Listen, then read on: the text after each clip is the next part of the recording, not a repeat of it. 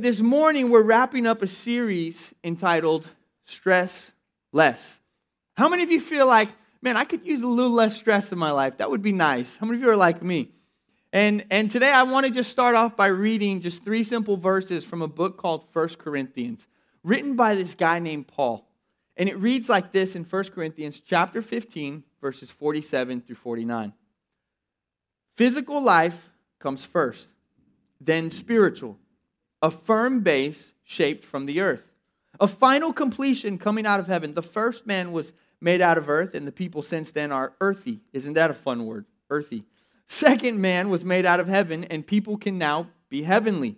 In the same way that we've worked from our earthy origins, let's embrace our heavenly ends. Today I want to preach a message to you entitled, The Future is Bright. The future is bright.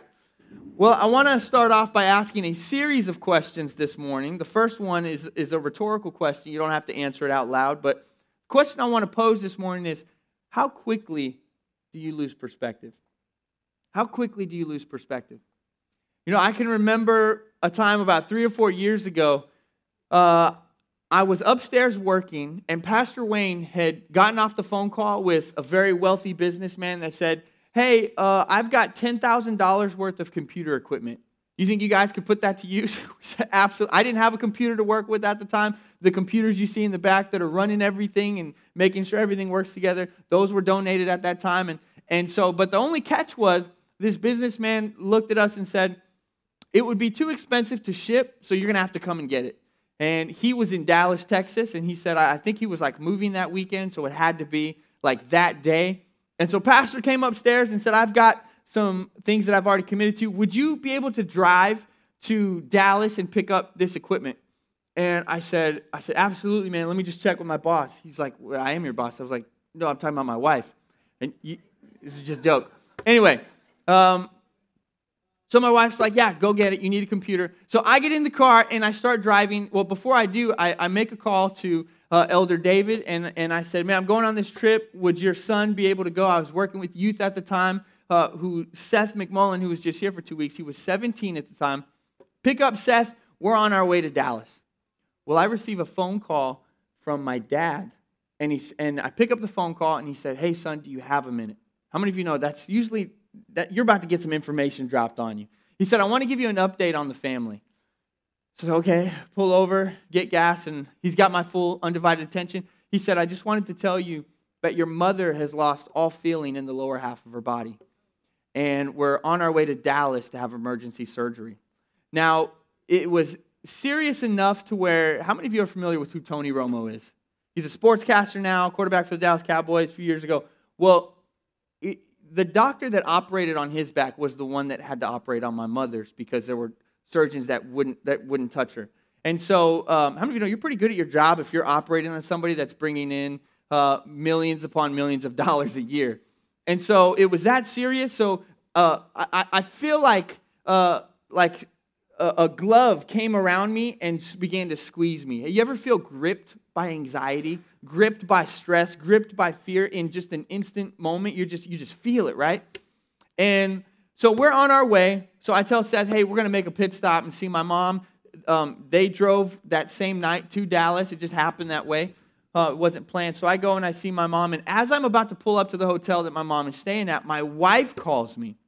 And I don't even know if I had time to tell my wife about that phone call just yet, because she called me very excitedly. And within the first 15 or seconds, she had information that she wanted to share with me that she could not wait, that she just kind of spat out. Have you ever been so excited? You're like, I just can't even wait. Blah. That's what she did, only this information I wish had been delivered a different way, because this was words that she called me. She called me and she said, hey, sweetie, what are you doing? I said, I'm pulling in to see my mom. She said, that's great. I just wanted to tell you, I'm pregnant. Okay, so this was a surprise. We had tried for about 5 years. Nothing happened. We didn't think it was in the cards. So saying that this was a surprise is putting it lightly. We did not expect this. So now I feel gripped even more. I'm like, oh my goodness, I'm going to be a dad. Sweating. And so Seth is the only person with me, And I love Seth. Seth is a bro. Seth is somebody I can laugh and hang. But I didn't want to process this information with a 17-year-old. I would want to process it with his dad, Elder David, who did the offering today. It was incredible. Who's great in those moments. So I did not tell him. So Seth is unaware of what's going on in my heart and mind. And he's just kind of probably wondering, like, dude, why is Justin so tense this trip? Like, this is supposed to be fun. And then we leave the hotel on the way to pick up the computers. It storms. I can't see 5-10 feet in front of me. My car hydroplanes. I get in an accident. My bumper's hanging. You know when you drive and you feel something dragging? That's just never a good feeling. And so we trade insurance information, and I'm like, great, now my insurance is going to go up. This is the only car my wife and I had at the time. And so you can feel the stress and anxiety begin to build. And poor Seth, who's unaware of what's going on, is just trying to be a bro. And he's making jokes and making light of the situation. And inside, I can't handle it. But also, I understand he doesn't know. He's sitting there going, dude, you suck at driving. He's sitting there going, dude, Uber ain't even going to hire you. I don't even have a license. You want me to drive? I bet I cannot get in an accident. He's just going in on me. And I'm just like, dude, I love you. Help me, Lord. I love him. He didn't know. And so he wasn't being insensitive. He really didn't know. Then we pick up the equipment. We head back to New Orleans. We pull into Metairie. What I didn't know was that it was also storming in Metairie, and that the power went out, and that the pumps shut off, and that water began to rise. So I dropped Seth off at his house, and I pull out of his neighborhood, and I'm trying to go home. Well, I tried to go through. There was no way out. I was surrounded by water, so I tried to drive through some of this water, and I'm driving, and then all of a sudden, I feel like the waves start. You know when you feel your car shift and move and you're like, that's not me. My car turns off. My car shuts down. Battery died. Everything's dead. And I'm surrounded by water in a vehicle filled with $10,000 worth of computer equipment. Can you feel the intense stress and anxiety that I'm feeling at this moment? I would later go on to need a new engine. That would cost me over $3,000. I'm freaking out. And so here's where we're at in the story is I call Elder David McMullen, who lived a couple blocks away. He comes and gets me, and they help me push my car halfway onto somebody's lawn to get it out of the water. And we find out that my engine is done and that I need that replaced. So Elder David drove me home, and David was like my small group pastor. He was a voice in my life regularly. He's always a voice in my life, but at that time I was hanging out with him more than I am now. And he's used to giving me perspective. And in this moment, I remember it being a quiet drive home. And I remember him trying to encourage me, trying to help me see a different perspective. He doesn't know any of the information either. And I'm just sitting there. You know when somebody's like trying to encourage you and you're like looking out the window and they're dry, you're just like, you just don't want to hear it, right? You're like doing that lip thing. And they're trying their best. And I felt like I was being rude. And so by the time that he pulled up, I wasn't trying to be rude, but I was kind of thinking that's probably how I'm coming off. I finally told him, dude, I'm sorry. I'm not trying to be rude. I just found out I'm going to be a dad. I remember David he's like chuckled like, wow, that makes a lot of sense why you're kind of like this. I was feeling the weight of how am I going to provide for this kid? Will I be a good father? Do you know how much school debt I have? I'm bringing a kid into that. I remember feeling all of this, and my insurance dropped me, and there was just this season of life where I was just kind of feeling it. And the reality was that I did not have good perspective. If you take away all of that and you tell me you're going to be a father, I might react differently. I only allowed the stress and worry side of that coin to be shown in my life, and I remember feeling. There are times in your life where you feel things strongly, and you felt them so strongly, you'll never forget them. That was this time. And here's what happened is the reality is that I did not have a great perspective because I was focused on the here and now of the moment instead of the then and there. Fast forward 9 months. We put that photo up on the screen. This was the then and there, the reality that I would later come to realize. Can I just tell you this moment freed me all anxiety? This moment, I felt more peace than anything. I wasn't worried. I wasn't scared. There was nothing negative going through my body. It was like I knew everything was going to be okay. And isn't it funny how the here and now can really mess with us? But if we only knew the then and there, It forces us to look at the here and now differently. I want to ask you how many of you are like me. You lose perspective. Well, I want to shift gears. We're going to come back to that, but I want us to start off by asking you the second question. What do you know about heaven? What do you know about heaven? I mean, you may know the old cliches. You know, like if you go on Google and type in heaven in photos, like you kind of have an idea of what's going to come up and what's been portrayed over the years through media and film. It's like this picture of like fluffy clouds and like chubby babies, right? Like the little chubby babies with the little wings, and they like probably are playing a harp or an instrument. It's just this idea of like, really? So what you're telling me is I live my life, I follow Jesus, I walk with God here on earth, and my reward is eternal Huggies? It's just like my body's going to be condensed into this chubby little form, and that's heaven? It just kind of doesn't make sense. But I mean, at the same time, can you imagine just being like chubby for the rest, and you're just like happy? Like that's like my son who's 4 months old. He's the chubbiest kid you'll ever see. And people always ask me, they're like, hey, how's the baby? My answer is always, he's fat and happy. That's just that's just the reality. He's just never worried. He's always smiling. But that's kind of the idea that we've been given of heaven. And here's another question. How relevant is heaven in your life? How relevant is heaven in your life? Will it impact your life this afternoon? Does heaven affect your Monday? Does heaven affect your schedule? Will heaven affect your goals, your decisions, your ambitions, your stress level? How relevant is heaven in really any of our lives? Well, if you're like me, admittedly, most of the time, I don't think about heaven. And if you were to ask me, well, what happens when you die? I go to heaven. I think that's when I would think of it. You want to know when I think about heaven? When I'm at funerals, or when I'm around sickness or around death. That's occasional. And so I really don't think about heaven all that much. And as I've wrestled with this material and studied it, it's forced me to look in the mirror and go, I don't really think about it that much. And that's what separates me and many of you from the guy that wrote this scripture, Paul. In fact, one of the things that you see this guy named Paul, some of you know him as St. Paul or Apostle Paul, is that heaven was a major theme in his writings. And it was something that he talked about regularly. It seems that the reality of heaven or the expectation of heaven and even the desire to go to heaven was something that Paul talked about and thought about regularly. He spent a considerable amount of time thinking about it, but for me, it's just kind of out there. Like, heaven exists in theory. Heaven's just an idea. It's out there. It's then and there somewhere, but it really has no bearance on my life today, and it's kind of this faraway thing, and really, it's not practical for me to think about heaven in the here and now. And the way that I think about heaven, it's very similar to the way that this group of people called the Corinthians thought about it. And so, today, we're peering into the end of a letter that Paul wrote to this church in Corinth.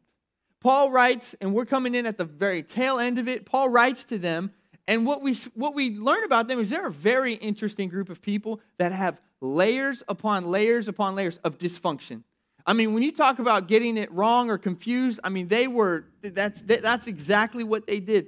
And here, the reality is one of the systemic issues that they had was that they were hyper, uber, super, over-the-top spiritual. A better word is spooky. Have you ever met a spooky Christian? Spooky Christianity, like if you don't know what I'm talking about when I say spooky Christians, come find me after service. We'll hang out on YouTube for a little bit, and your world will just open up. It's just, there's some crazy stuff out there. Everything was hyper, mega, totally, completely, utterly spiritual. And so what happened is their pursuits became not about God, not about Jesus, and about everything else spiritual. Their pursuits were more like angels and demons and spirits and healings and miraculous signs. And listen, I believe in all those. The Bible talks about all those, but those are not the focus point. I think a relationship with God, you kind of have access to that, but if you focus on those things, you don't necessarily get God, and that's where it got backwards for them. And so they were caught up in all of this stuff. They were enamored with the thought of, what's the name of my guardian angel? They were so worried about things that didn't even matter. And in fact, they had gotten so ridiculously over spiritual, they began to minimize even their daily living of life here on earth. And here's what happened. They began to even minimize the consequences of even their own sexuality. The Bible says that these Christ followers, these Jesus followers, were even attending sex parties, and their justification was, well, look, man, really, it's just a physical body. And when I die, I'm just going to become a little squished ball of energy, and you're going to be a ball, and I'm going to recognize you and be like, what's up, David? Like, let's go fly somewhere. And they didn't put an emphasis on the here and now. They thought that then and there was so far off, it had no bearance on how they were living here. And they began to dismiss the importance of things like daily, like loving your neighbor. They began to dismiss the importance of things like patience and kindness and forgiveness and the way that God's called us to live in the here and now. They began to dismiss all of that and live their lives accordingly because, well, it's really all about the spiritual realm. This physical world doesn't really matter. And they began to go far off course. And so Paul, when we're coming into this letter that Paul's writing to them. And because their mindset was, well, like, and even ours sometimes, well, I'm just here. I'm just dealing with earthly things. And heaven has no ripple effect on what I'm doing now. And heaven was not really a part of their daily routine. And so by the time we get to 1 Corinthians 15, Paul is in this place of passionate proclamation, exclamation and exultation of declaring all the great things that Jesus has done for us. And he comes to this climactic conclusion where we are jumping into kind of the middle of where he's declaring the reality of heaven. And in light of everything I just told you, we're going to go back and we're going to read that scripture. And listen carefully to the words that Paul chooses here in 1 Corinthians 15. The first man was from the earth, a man of dust.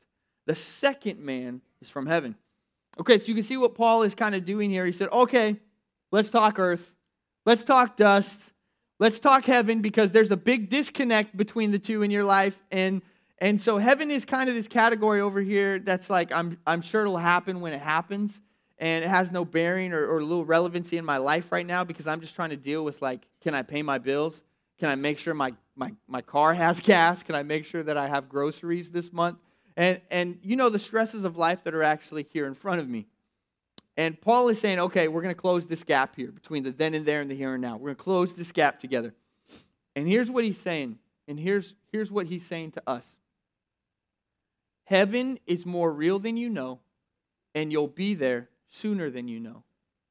How many of you in here, it's like the older you get, you realize like time goes by way faster than it used to, right? I cannot believe that I have a 2.5-year-old. That story a lot of times feels like it was just yesterday. I wish I could slow down time. And anytime I've ever gone and served at a nursing home, you want to know the number one thing that I hear is regret. I wish I had spent less time at the office. I wish I had spent more time with my kids. I wish I had focused on things that matter. You want to know what that's translated to? I didn't realize how fast time would go. And here I am, and I'm going, I wish I'd spent it differently. I didn't realize it was like that. And what Paul is saying is our life is but a flash in the pan. Verse 48, as was the man of dust, so also are those who are of the dust, and is the man of heaven. So also are those who are of heaven, just as we have borne the image of the man of dust. We shall also bear the image of the man of heaven. Translation is that heaven is more earthly than you think it is. Heaven is more physical and tangible than you think it is. Heaven is not as far-fetched as you're making it out to be, and certainly more than anything, it's certainly not irrelevant. It's absolutely essential to everyday life. How is heaven essential to everyday life?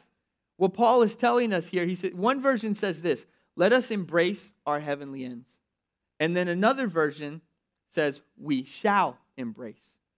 Now, both of those versions are incredible translations of the original language, but here's why I love it, because it's a we shall and we should.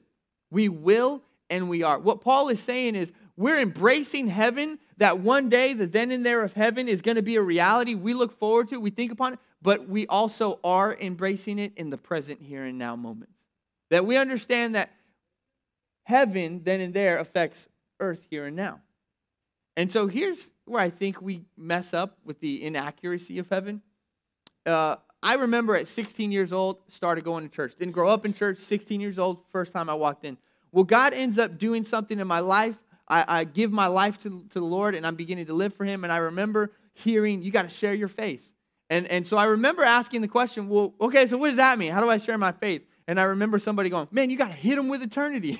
You got to hit them with it. You ever heard that? So I'm like, here I am, 16 years old, going to school, and I'm sharing my faith. And I'm talking to my friends, and they're like, so you go to church now, huh? I'm like, yeah, man, I'm going to church. They're like, so where are you at with God? And like, what does that all mean? And I'm like, oh, man, you got to repent of your sins and believe in Jesus, and then you can go to heaven. And they're like, so, okay, accept Jesus and then go to heaven? I'm like, yeah, that's it. I didn't really know much. I'm like, that's it right there. And they go, here was the question that it posed. Well, if I need Jesus to go to heaven, well, what's so great about heaven? And I remember going, okay, what have I seen in movies and media? Well, do you like gold? They're like, I mean, sure. Well, man, the streets are paved with gold. Yeah, that's pretty cool, right? They're like, I mean, that is actually kind of cool. Okay, but what else? And I'm like, I did not anticipate a second question. Okay, what else? The seas and oceans in heaven are like glass. Yeah, crystal clear, right? And my friend's like, glass? You can't swim in glass. Like, and I'm like, that's a good point. So I found myself very confused in my own explanation and presentation of heaven. And so really what I came to a place of was, well, okay, so really I'll just live for God. I'll worry about heaven later. I'll worry about the details later. It's not really important right now. I understand. I kind of believe in it, but I'll worry about that later. And really, in doing so, it lost all relevancy in my life at that point. When we push heaven off to a far off then and there, it loses relevancy in the here and now. Because in the meantime, we deal with the current stresses of life. I got responsibilities. I've got things to do. I don't really need to worry about that right now. And this, in a way, was the Corinthians' error. Heaven was not a theme in their everyday lives. And Paul seems to declare that as a Jesus follower, heaven should be at the very center of our lives. So I want to prepare you for what Paul says next, because it can come off sadistic or like he's obsessed with death. But here's what he says. And remember, I said Paul talks about heaven. He's actually writing a letter to a different church. And in Philippians chapter 1, verse 23, this is what he says. I am hard pressed between the two. My desire is to depart and to be with Christ, for that is far better. If I could have the band go ahead and kind of make their way up. I just want to say these words, hard pressed, what they mean and translate to is this. I'm emotionally torn. Why, Paul? Why? What's giving you such great consternation? He says, my desire is to depart and to be with Jesus, for that is far better. Now, here, like that sounds eloquent, right? But Paul basically just said, I want to die so bad because I want to go to heaven and be with Jesus. That's what he's saying. Paul is expressing that this place of heaven has become such a real place in his life that it's this space and time on earth has found its proper place in the perspective of his soul. This space and time that we're living in, your life, your week, your month, this season of life that you're in, Paul is saying, I have really figured out where to put it and where its proper place is in my life. And what he's saying is this. He's saying, I realize that the here and now of my life is so small. I've realized that I'm here today and gone tomorrow. What he's saying is I've realized that I've made so much of my life like this. I've went through life thinking and feeling that life was really this. This was it. This was my concern. This was my worry. This was where I put my time and energy. But as I've grown in my walk with Jesus, what has happened over the course of time is I've realized this is much smaller than I really would have ever known. And really what comes after, which I once viewed to be this, is so much greater. So much so that Paul is saying, I've realized my life becomes smaller. And heaven has become greater, so much so that I've spent so much time thinking, dreaming about it, that I actually long to leave this and step into this. Paul does what I'm calling today, I'm calling it the great reversal. He flips it upside down and says, we've spent so much time making this of ourselves, but what a relationship with Jesus does over time is it does this. This is how big and how long our time here is. How quickly does time go? It slips through our fingers, doesn't it?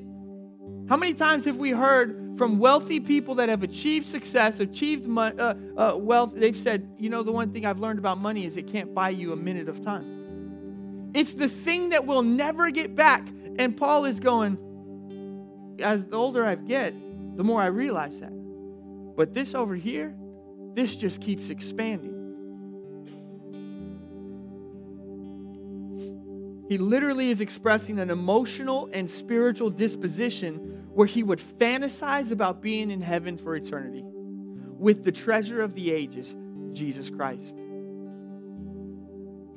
And he says, I want to go so bad. Now, reflect on our own disposition and spiritual state for a moment. I'm not even close to that. I mean, I become so inundated and insulated by life on earth and all the stresses that come along with that I can only see what's in front of me, and then that becomes my focus. And so practically speaking, if you can get anything today, the question that we're forced to look at is, so what? So practically speaking, why is heaven so imperative for us in our everyday life? Why is heaven so important on my Monday and on my Tuesday and on my... Why should heaven take up mental space? Why should heaven take up thought? Why should heaven be regular conversation? Why? And I would pose a different question back to you. Might meditating on heaven, might thinking about heaven, might pondering heaven, might making heaven something that you consider regularly, might that give you a different way of looking at life? Might focusing on the here and now, can we put that picture back up on the screen? Might focusing on the then and there change how we go through the here and now?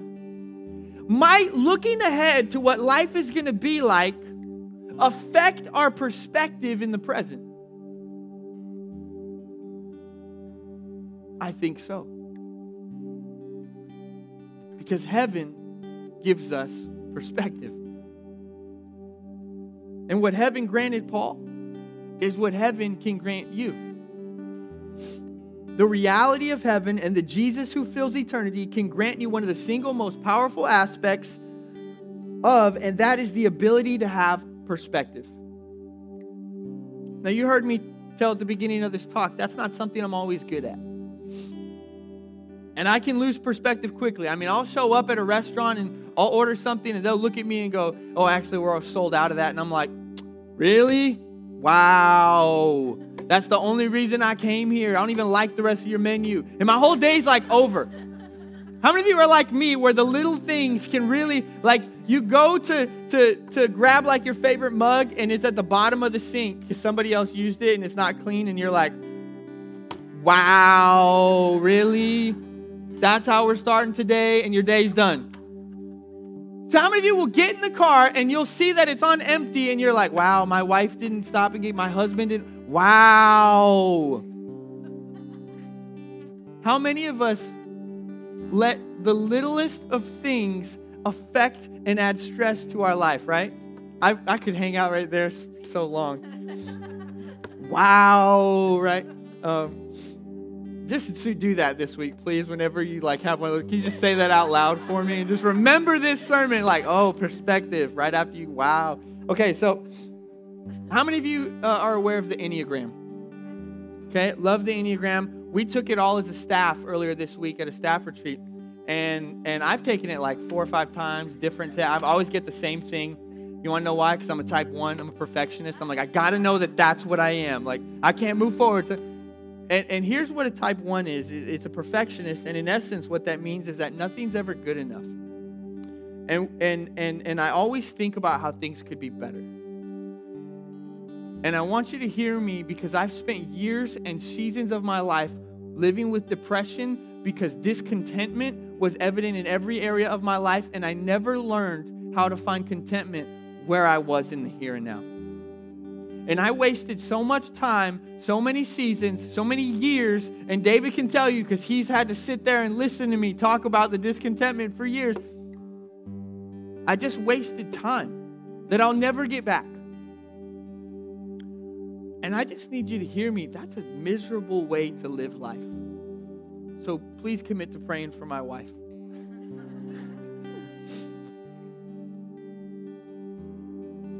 Perspective. You know one of the greatest things you can give your kids? Perspective. You know one of the greatest things any leader of any kind can give their people? Perspective. Let me just tell you, single people, if you ever get to a place where you get to choose between people that you're like, what will I pursue? And there's like a good-looking, emotional person, and then there's like an ugly person with perspective. Choose the ugly person with perspective. Okay? My wife can tell you all the reasons she married a good-looking, emotional. No, I'm just kidding. Can I just tell you, though, and married people, you can help me preach this. When you're in a valley and when you're feeling pain and you feel like you got a backpack on that's filled with sand and you feel the weight of life bearing down on you, I want somebody with perspective next to me. And how many of you are grateful for a spouse that's provided that? I'm telling you, perspective is everything.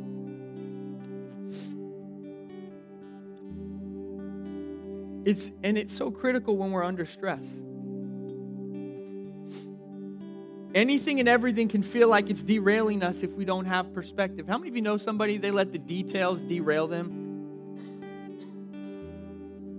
A life without proper perspective is almost unbearable. It's miserable. The reason I kept coming back to David with all of my problems, you want to know why? Because he gave me an alternative perspective, a kingdom perspective, a heavenly perspective, and said, dude, you're looking at this from one way. Let me help you look at it from a different angle. Because it was everything. And you can experience a tremendous amount of anguish when you have an inability to put things in their proper perspective. Paul is saying, let us embrace our heavenly ends. Heaven is where we're going to end up. Let's embrace that when we get there, and let's embrace it now. Let us embrace our heavenly ends, and by doing so, we take this dusty, finite, short stay here on earth, and we put all of its pains, all of its rewards, all of its stresses into its proper place in light of eternity. And when that happens, can I just tell you, life becomes bearable. Life has an alternative perspective that doesn't weigh you down because you look at it through a different lens. So let me ask you this morning, what are you facing right now? What are you facing? Maybe you lost a dream. Maybe you feel like a dream or a vision or an idea that you had is on the cutting room floor and it can't be revived. Maybe you feel like you lost a loved one and the stress and anxiety and the pain of that has caused you to not move forward. Maybe you're dealing with a marital breakdown, a relational breakdown. What are you facing? Maybe it's the stress of summer school or graduating, or where am I going to put my kids this summer? I want to ask you this morning, how are you going to A, gain or B, regain perspective? Let us lay hold of the reality of heaven together. As we close out this service, let us as a church regain or gain the reality that heaven is coming and that heaven is something we can embrace here in these moments, here and now. Can I just say, if you love earth, you're going to love heaven. If you love outdoors, if you love mountains and lakes and beaches and oceans, if you love the architecture and gold, you're just going to love heaven. Because anything that has been imperfect here on earth will be perfected in heaven. And Paul is telling us it's much more tangible than we realize. And the most incredible part of heaven is that our Lord and Savior, Restorer, Redeemer, the one who walks with us and walks closer than a brother, Jesus is going to be there. There will be perfect love. There will be perfect community, beauty and majesty beyond human comprehension. It will be there. So what are you going through? I want to challenge you this morning to let the majesty, the width, the depth, the height, the breadth of God's love shrink everything else down to its rightful size. What Paul is saying is I've learned how to put everything in this life into its proper perspective in light of eternity. So whatever you're going through, I don't want to make little or make small of what you're going through, because I'll tell you that weekend was stressful and I couldn't see past it. But I look back, and in the moment I made it this big. The reality is I look back, I would have gone through that 100 times over if I'd have known that it would have led to that. So whatever you're going through, I want to challenge you, put it in its proper perspective. Here's something that I learned as I studied this. That's that you and I are so many times victims of disproportionate problems. Because we look at a molehill, and because we're so living in the here and now, it feels like a mountain. Let the then and there of heaven affect the here and now of earth. We lose sight that these momentary afflictions will not matter in light of eternity. So here's what I want to do. I'm going to give you a chance. We're going to respond to this together today, but I want everybody all across the room, would you just kind of bow your head and close your eyes?